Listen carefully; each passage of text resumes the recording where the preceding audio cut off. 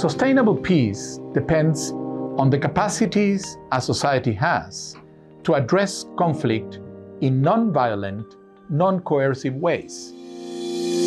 Geneva Peacecast, a series on solutions from Geneva Peace Week, produced by Interpeace and Fondation Hirondelle.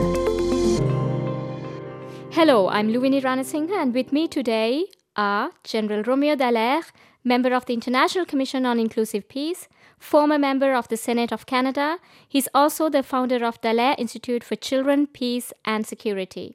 I'm also joined with Mr. Bernardo Arevalo, a member of the International Commission for Inclusive Peace, which spearheads the Principles for Peace initiative. Currently elected member of the Congress of the Republic of Guatemala, he is also a senior diplomat. To discuss the topic of a new role for governing institutions in building peace, I would like to start our conversation today with Mr. Bernardo. Mr. Bernardo, could you please explain to us the meaning of sustainable peace for you? Sustainable peace depends on the capacities a society has to address conflict in non-violent, non-coercive ways. Conflict is an unavoidable fact of social life. There will always be different needs, interests, and visions among society, and these differences constitute tensions that, when coming into expression around concrete decisions, can become conflicts, pitching one sector of society against another. So the question is not whether conflict can be prevented, but how do we ensure that it can be transformed so that by solving it, not only the specific problem is effectively addressed, but that its peaceful and collaborative resolution constitutes by itself a contribution to social cohesion and civic trust. And this transformative capacity is fundamentally about ensuring societies are capable of resolving conflicts by non-coercive, non-violent means. These capacities are developed and built into different processes and mechanisms that regulate social, political, and economic life. First of all, in its principles and values. The fundamental elements that define attitudes and behavior of members in a society, guiding their actions individually and collectively around issues of violence, force, dialogue, coexistence, etc. Second, in its normative frameworks, rules and regulations that establish the boundaries of accepted and rejected behavior and social action, defining accepted mechanisms for conflict resolution that prevent people from taking matters into their own hands and allowing procedures to achieve outcomes that not only address the conflicted issue, but cement the norms themselves. And finally, in its institutional hardware, in the way its institutions operate to resolve and transform conflicts in the different realms of social life at every level of society on the different issues that constitute social, economic, and political life at national, regional, and local level. It is this trilogy between values, norms, and institutions, the one that sustains peace in any society. Or if it's dysfunctional, the one that promotes coercion and violence in it. The key is to put in place and foster processes in each of these angles that promote the changes that are needed to sustain nonviolent attitudes, behaviors, and actions. And this is fundamentally a political process, an agreement on how social life will be conducted in society. And Mr. Bernardo, can you please tell us what powers are held by parliamentarians in the development for capacities for sustainable peace? The truth is that parliaments hold a huge power in the development of capacities for sustainable peace in society through these two parallel but intertwined mechanisms.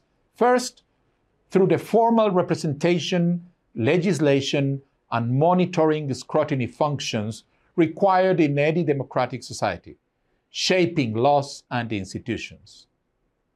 But as important as the first, through its pedagogic, albeit informal function as a political body where positive public values, attitudes, and behaviors are demonstrated and therefore shaped. Together, these two functions contribute to the development of the civic trust between institutions and population, that is at the heart of every peaceful society. Thank you very much. Turning to General Dallaire, I would like to discuss with you the shifts and the changes that needs to strengthen the parliamentary or governing institutions. It was interesting that in 2005, as I was a senator, the Prime Minister approached me and asked me to go with another senator and an ambassador to look at the problematics of the Darfur situation and what Canada should be doing. Now, I was on the Defense Committee, but I was not in the executive of the government. I was just a senator. And I thought that was extraordinary because I was able to go there with no links to actual formal policy, nor restrictions by formal executive responsibilities, in looking at the problem from a perspective that was not in the direct decision line of the government. However, what I was able to do was able to bring a perspective that did not have the influence of the bureaucrats or the professional government officials, but it gave a sense to the Prime Minister of what I thought people thought, what people should think, and what we should be endeavoring in.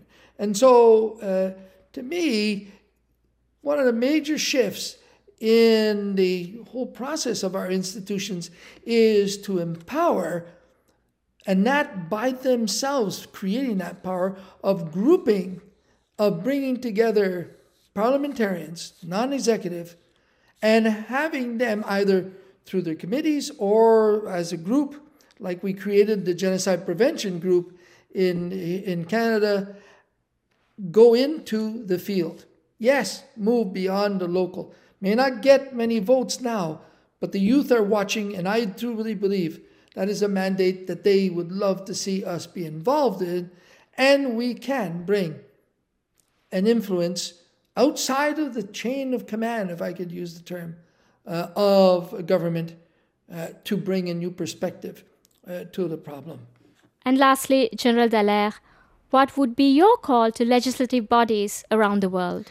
Well, I think it is critical that parliamentarians, both houses, that they in fact create all-party networks, all-party, non-partisan groups that can not only discuss matters in a grouping, be they in foreign affairs, be they in defense, be they in national development, be they in trade, in immigration.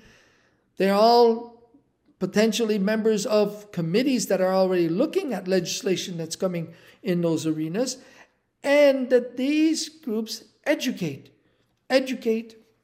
themselves, pass the information to all their colleagues.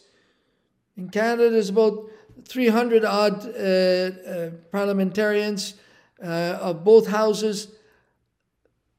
Maybe 20, 30, 40 of them are involved in this grouping, but they could spread the word and help educate the other parliamentarians who are very much locked into the local requirement. It is surprising that, however, as we move into beyond our borders, that we can call upon and assist our local population in understanding what's going on and to be engaged and to create a movement. We can generate a movement. We can generate energy internally in the country from the people, the grassroots. And that, to me, is an absolutely critical element. I believe that we can be sort of like an NGO. And I don't say that pejoratively, like an international NGO. And certainly policy.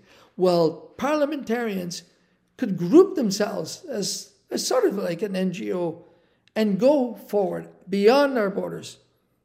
And seek the information.